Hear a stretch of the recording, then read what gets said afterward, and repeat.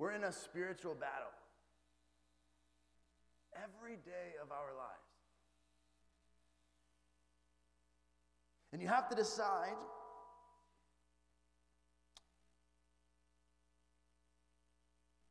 whether or not your strength will be from God. Whether you're going to put on the whole armor of God, as Paul says in Ephesians 6.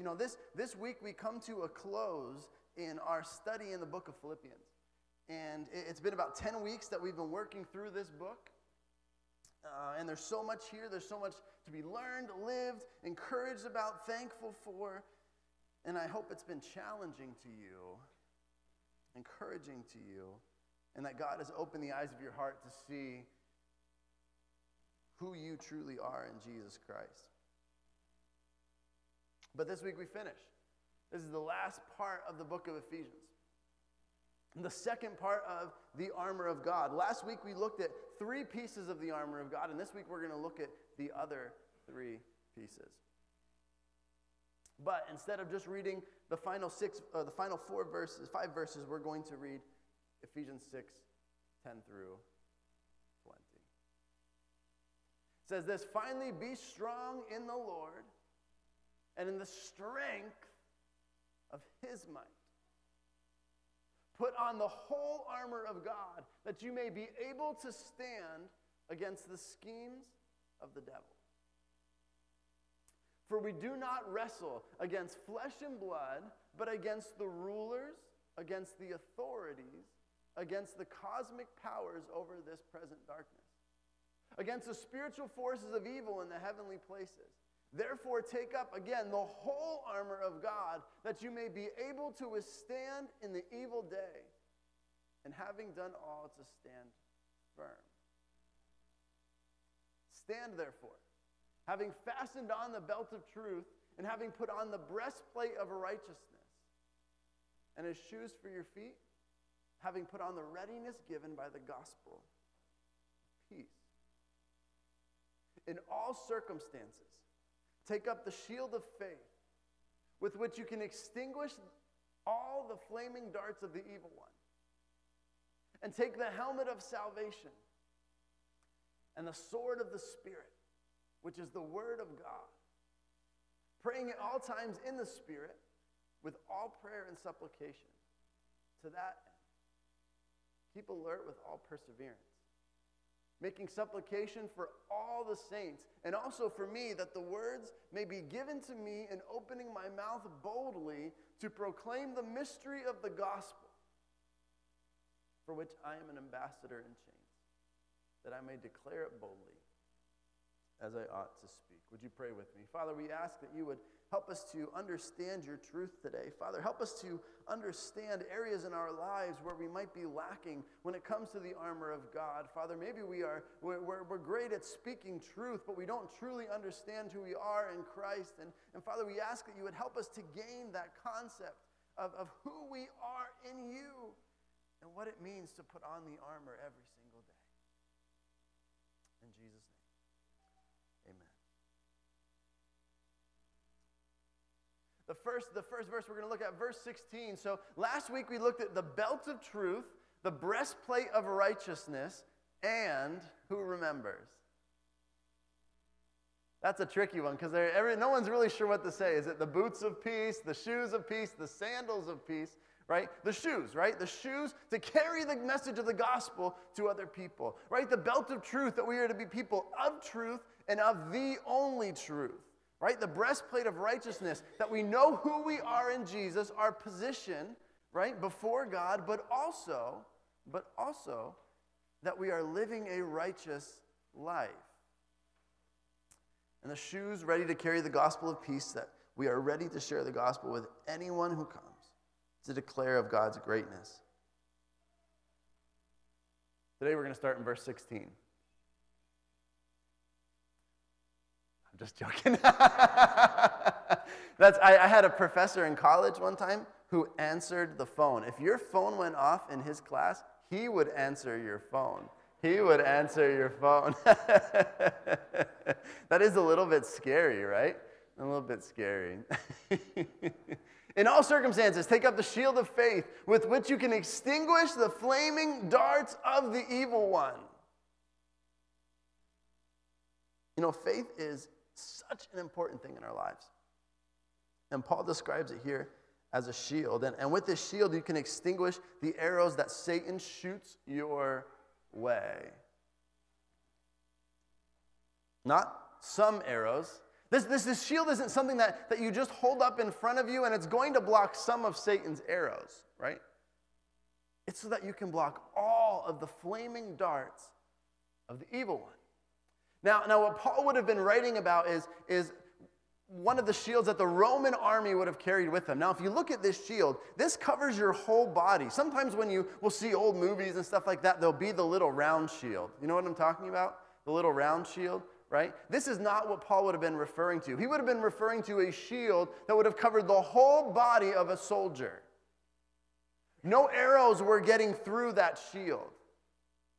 That's the picture that our faith is to depict and when it comes to the armor of God, is that our faith is what we say no. When Satan sends things your way, when he sends discouragement and all other types of things, faith is where it stops.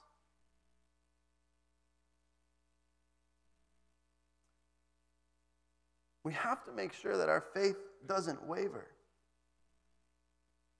You know, one of the interesting things about these shields was that they needed daily maintenance. They had to be taken care of every day.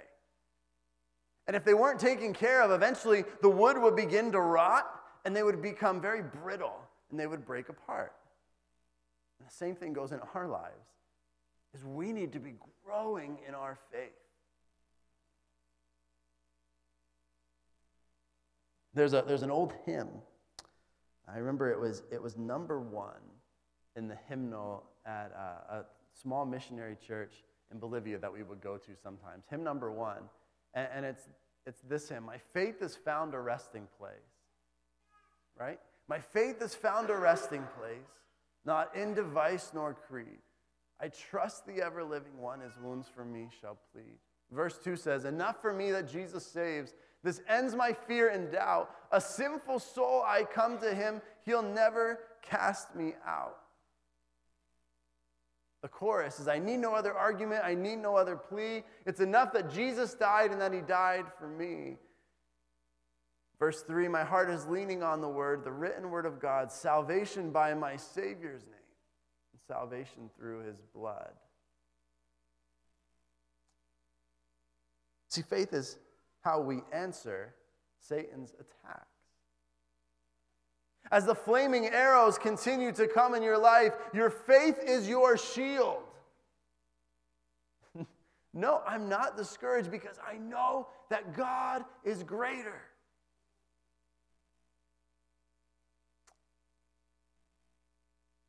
Second Corinthians 5:7 says, we walk by faith and not by sight. So you've put on your belt, you've put on your breastplate, you've put on your shoes, and now you have your shield. And we have all of these things because we know that Satan is scheming to steal, kill, and destroy. I love that video where it talks at the end and it says, the lion may roar, as Satan is described in Scripture as a roaring lion seeking to devour. The lion may roar, but I see his leash. Because as loud as Satan might roar in your life, as many arrows as he might shoot at you, your God, our God, the only God, is greater.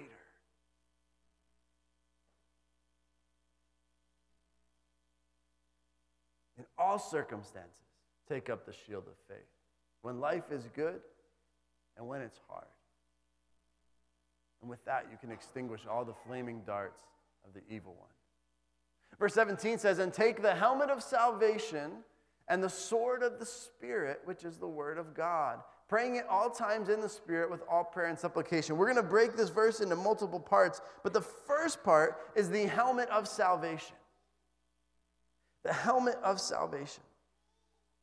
Romans 8:31 says, what then shall we say to these things? If God is for us, Who can be against us? See, as Christians, we know in life we are going to go through difficult times. Some go through situations that are unimaginable to other people, as we looked at the persecuted church a couple of weeks ago. We can't relate with some of those things being in America. Having to be afraid that your church doors are going to be broken down and people are going to come in with AK-47s.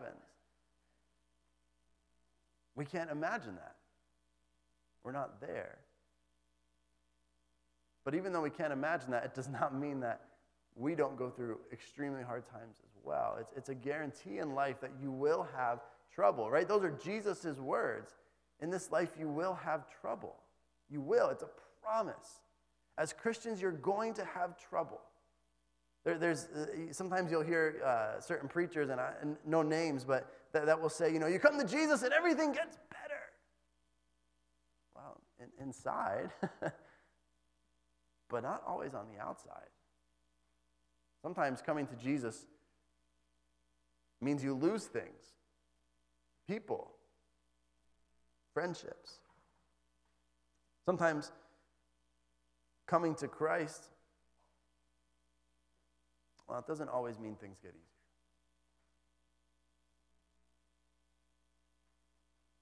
But Paul tells us in this battle that we need to put on the helmet of salvation.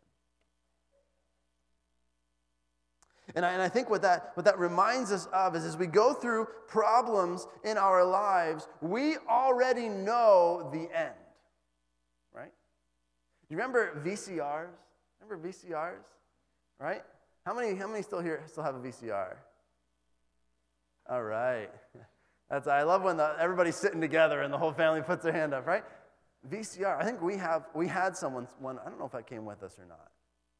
We still have some VHS tapes. But do you remember on a VCR when you would have the remote, and the remotes felt like they were huge too, right? And you'd press the button, right? And it would fast forward, and you could fast forward all the way to the end of the movie or rewind, right? And now so many people stream things, and you can't always fast forward and all that kind of stuff. But when you had a VHS player, you could fast forward to the end or rewind to the beginning. As Christians, we already know the end story. We know who wins. Jesus wins. And through all of the troubles in life, we aren't promised that we're going to be healthy or we're going to be have all of the finances we need. We're not promised any of those things, but what we are promised is victory in Jesus. Victory in Jesus. And this helmet of salvation that we put on is one that we remember the ending. We remember our salvation.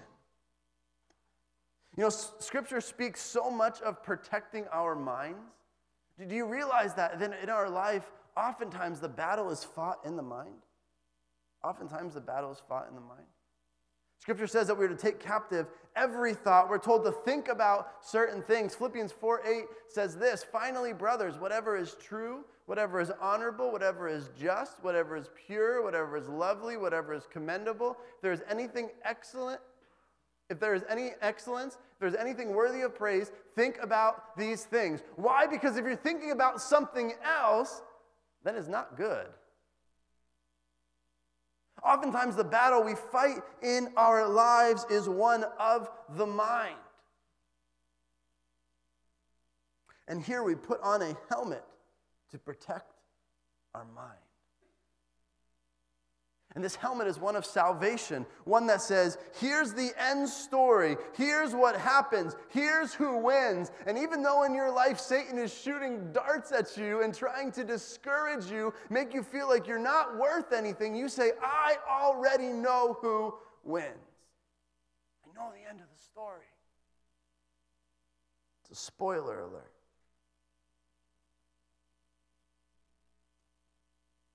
So we've put on the belt. We've put on the breastplate. We've put on the shoes.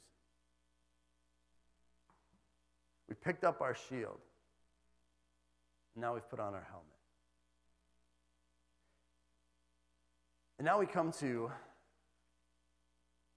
the only offensive weapon that's given in the armor of God. Everything else is defensive. The helmet protects you. The shield protects you. Your shoes protect your feet. The breastplate protects your chest. And the belt holds everything together, right? But now you come to a sword. The only offensive piece in the whole armor.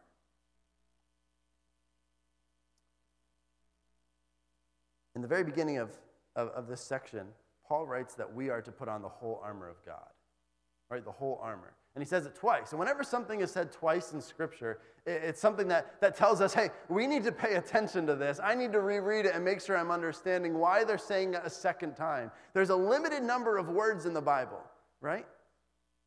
And all Scripture is God-breathed. We know that. So every single word that is in Scripture is because God specifically wanted it to be there. So if God repeats something,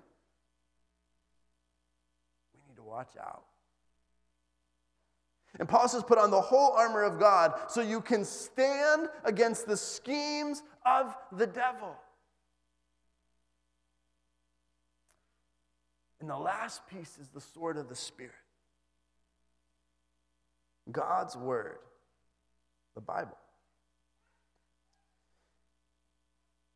Through this series, we've been challenged to read through the book of Ephesians every week, and I know it doesn't always happen, but I hope you've been able to read through it at least a couple times.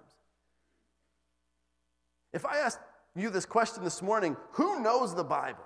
Who knows God's word? What would come to your mind?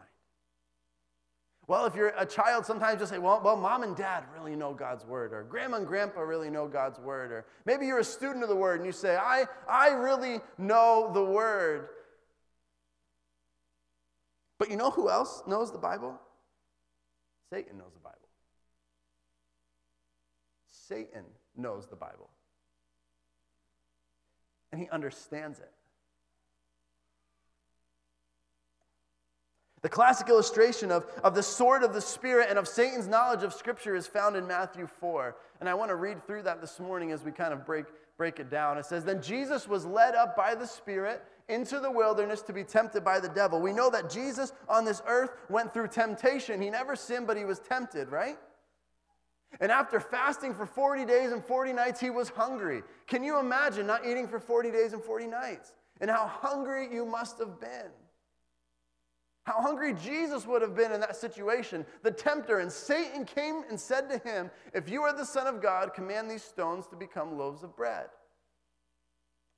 But he answered, it's written, man shall not live by bread alone, but by every word that comes from the mouth of God. So Satan tries to tempt Jesus with something, and Jesus responds with Scripture. Then the devil took him to the holy city and set him on the pinnacle of the temple and said to him, if you are the Son of God, throw yourself down, for it is written. Right? Listen, Jesus, you just told me with some Scripture, so I'm going to come back to you with some Scripture.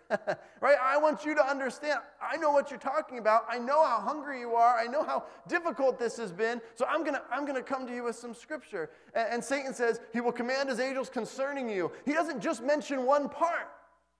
He says, and on their hands they will bear you up, lest you strike your foot against the stone. Do you know who knows the Bible? Satan knows the Bible. And his job, what he is trying to accomplish, is to steal, to kill, and destroy, and devour you. This battle that we are engaged in, this spiritual warfare, is not something that we just brush aside in life. Because Satan will even use Scripture.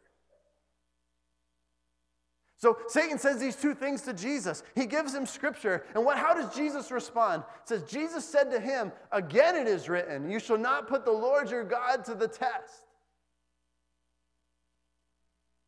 Jesus knew Scripture better than Satan. He knew what was true. You know, I think sometimes in our lives, as people, we know we have to put on the whole armor of God every day, and we go and we get our sword. Because you know what? I learned John 3:16 in Sunday school 20 years ago. And I haven't really learned much of Scripture since then because, it is. I come to church every week, but I don't look at the Word of God. I have faith and I trust Him, but I'm not going to really read the Word of God. And you come out every day and you put on your helmet and your belt and your breastplate and your shoes and you pick up a dagger. You pick up a dagger. But see, we're not told to pick up the dagger of the Spirit, are we? Because Scripture is so much greater than that. We're told to pick up the sword of the Spirit. There's something different about holding a dagger in your hands and holding a sword. First of all, everybody listens a lot better when you have a sword in your hand. I'm just going to preach like this every week. David Watson said that it was with repeated sword thrusts that Jesus overcame his adversary in the wilderness. See, if Jesus wouldn't have known Scripture, and I know we can go, what I'm trying to say is if we don't know Scripture, and Satan brings Scripture to you, how are you to know how to respond? When difficulties come in life, if you're carrying a dagger around, how are you to know how to respond? You've been given the Word of God. I'm going to put this away. We've been given the Word of God. You know, in this country we live in, and you've heard me talk about this time and time and time again, we are blessed beyond understanding with how many different avenues we have to access God's Word. Sometimes I think we act like spoiled children, right? If you've ever seen a spoiled child before. And we do the same thing with God's Word because we've been given so much of it. And you look at the countries where people have a page, and they memorize it, and memorize it, and memorize it, and memorize it because they know this battle is real. And God didn't just give you His Word so it can sit on your nightstand, but because, as Hebrews 4:12 says, the Word of God is living and active. It's sharper than any two-edged sword, piercing to the division of the soul and of spirit and of joints and marrow, and discerning the thoughts and intentions of the heart.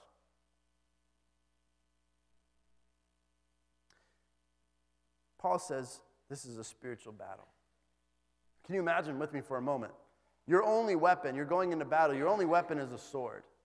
You know this battle is fierce. And so what do? You pick up your sword once a week for 30 minutes to practice with it. And then you put it back down until the next Sunday at 10 o'clock. And you pick it up for 30 minutes to practice with it and put it down until the next Sunday. How do you think that soldier would fare in warfare? Not very well. The only offensive weapon he has to attack the enemy is a sword, but he only practices with it 30 minutes a week. We as believers need to be studying, meditating on the Word of God, so that when the attacks of the devil come, we know what portion of Scripture to turn to. When you're struggling with this sin or being tempted in this way, you know exactly where to turn in your Bible. The Holy Spirit brings it right to your mind. And maybe you've experienced that before. Maybe you're a student of the Word, and when certain things come up in your life, this passage of Scripture just comes to your mind, and you say, thank you, Lord, for that, because I needed that right now.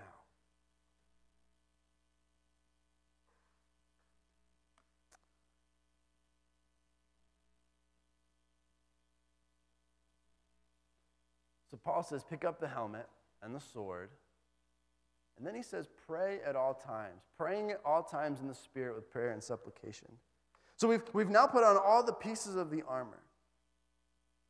And as we fight this battle, we are to do it. How? We are to do it through prayer. That throughout the entire battle that we fight, it is to be one where we are constantly and regularly praying and coming before God at all times in the Spirit. This is very common with other things that Paul has written. 1 Thessalonians 5:17, it says that we are to pray without ceasing.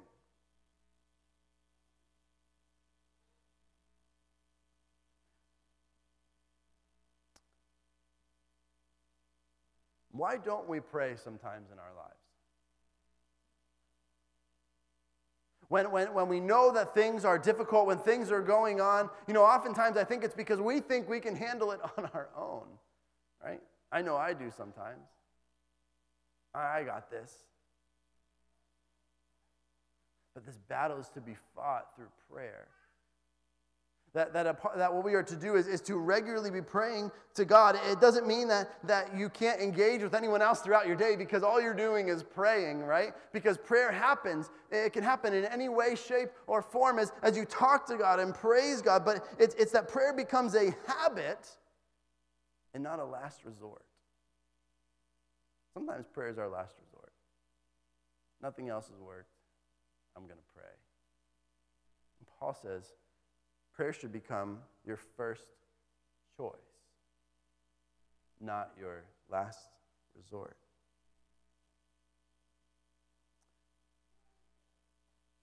We are also to pray for all the saints. Why is that? Because this battle that we fight in our lives is not unique to you. It's not only Tony's fight. Every believer around the world is engaged in this same battle. And as we've been talking about through the whole book of Ephesians, we're united in Christ. We're one family, right? Well, it doesn't matter what color your skin is or what football team you root for, right? We are one in Christ, and we are to come before God on behalf of our brothers and sisters. But look before that. Paul says, keep alert with all perseverance. Paul tells us how to pray. What does it mean to be alert, to be attentive? I don't know if you've ever been praying before and your mind starts to wander. Right? Your mind starts to wander. Maybe it's that football game that's coming on soon, or maybe it's your cell phone sitting there and it just went off, or other things that come up in life. But Paul says, listen, when you pray, be alert. Pray intentionally. William MacDonald, one of the commentaries I love to use, says this: prayer requires spiritual keenness, alertness, and concentration. And there must be perseverance in prayer. We keep on asking and seeking and knocking. And God doesn't tell us to come before Him one time. He tells us to cast our burdens at His feet. We come before God again and again and again and again, sometimes with the exact same request. I know there are so many different needs in the congregation this morning. And as you go throughout your week this week, come before God again and again and again and again on behalf of your brothers and sisters that are sitting in the same room as you.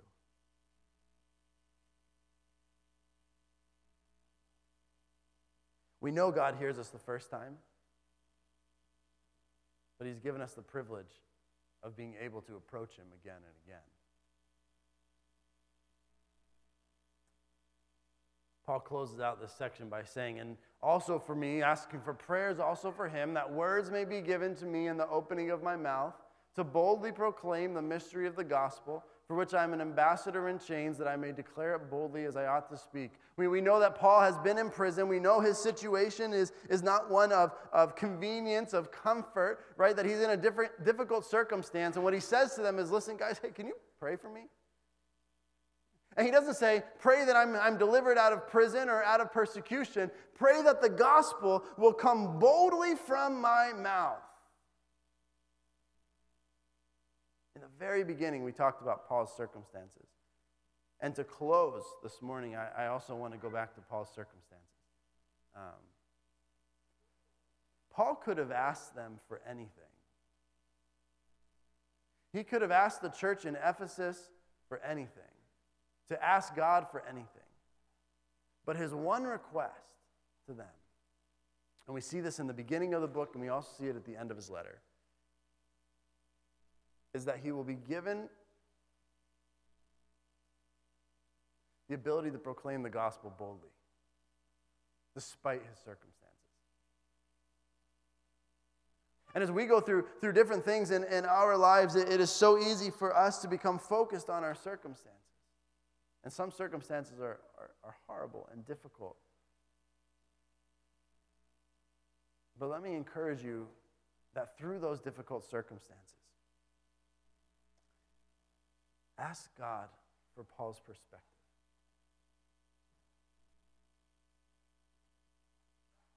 That you can share the gospel boldly with whoever God brings in your path. So 10 weeks in the book of Ephesians.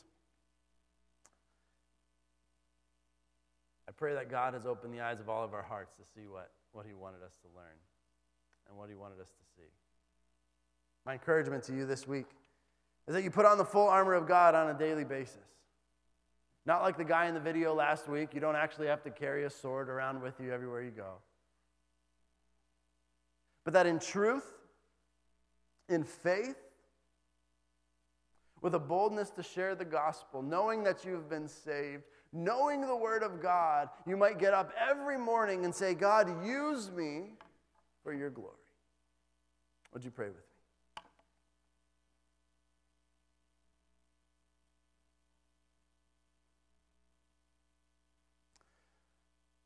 Father, we thank you for the chance we have to study your word, sing your praises. Father, the chance we have to pray for our brothers and sisters who are going through different struggles in life. Father, we know that this is a very real battle. That Satan's schemes are intricate, that sometimes they happen over a long period of time, as we've seen in our own country. But Father, we know that you are greater than anything Satan could ever do. Father, help us to find our strength in you and to daily put on the whole armor of God. Father, may our lives shine brightly for you. In Jesus' name.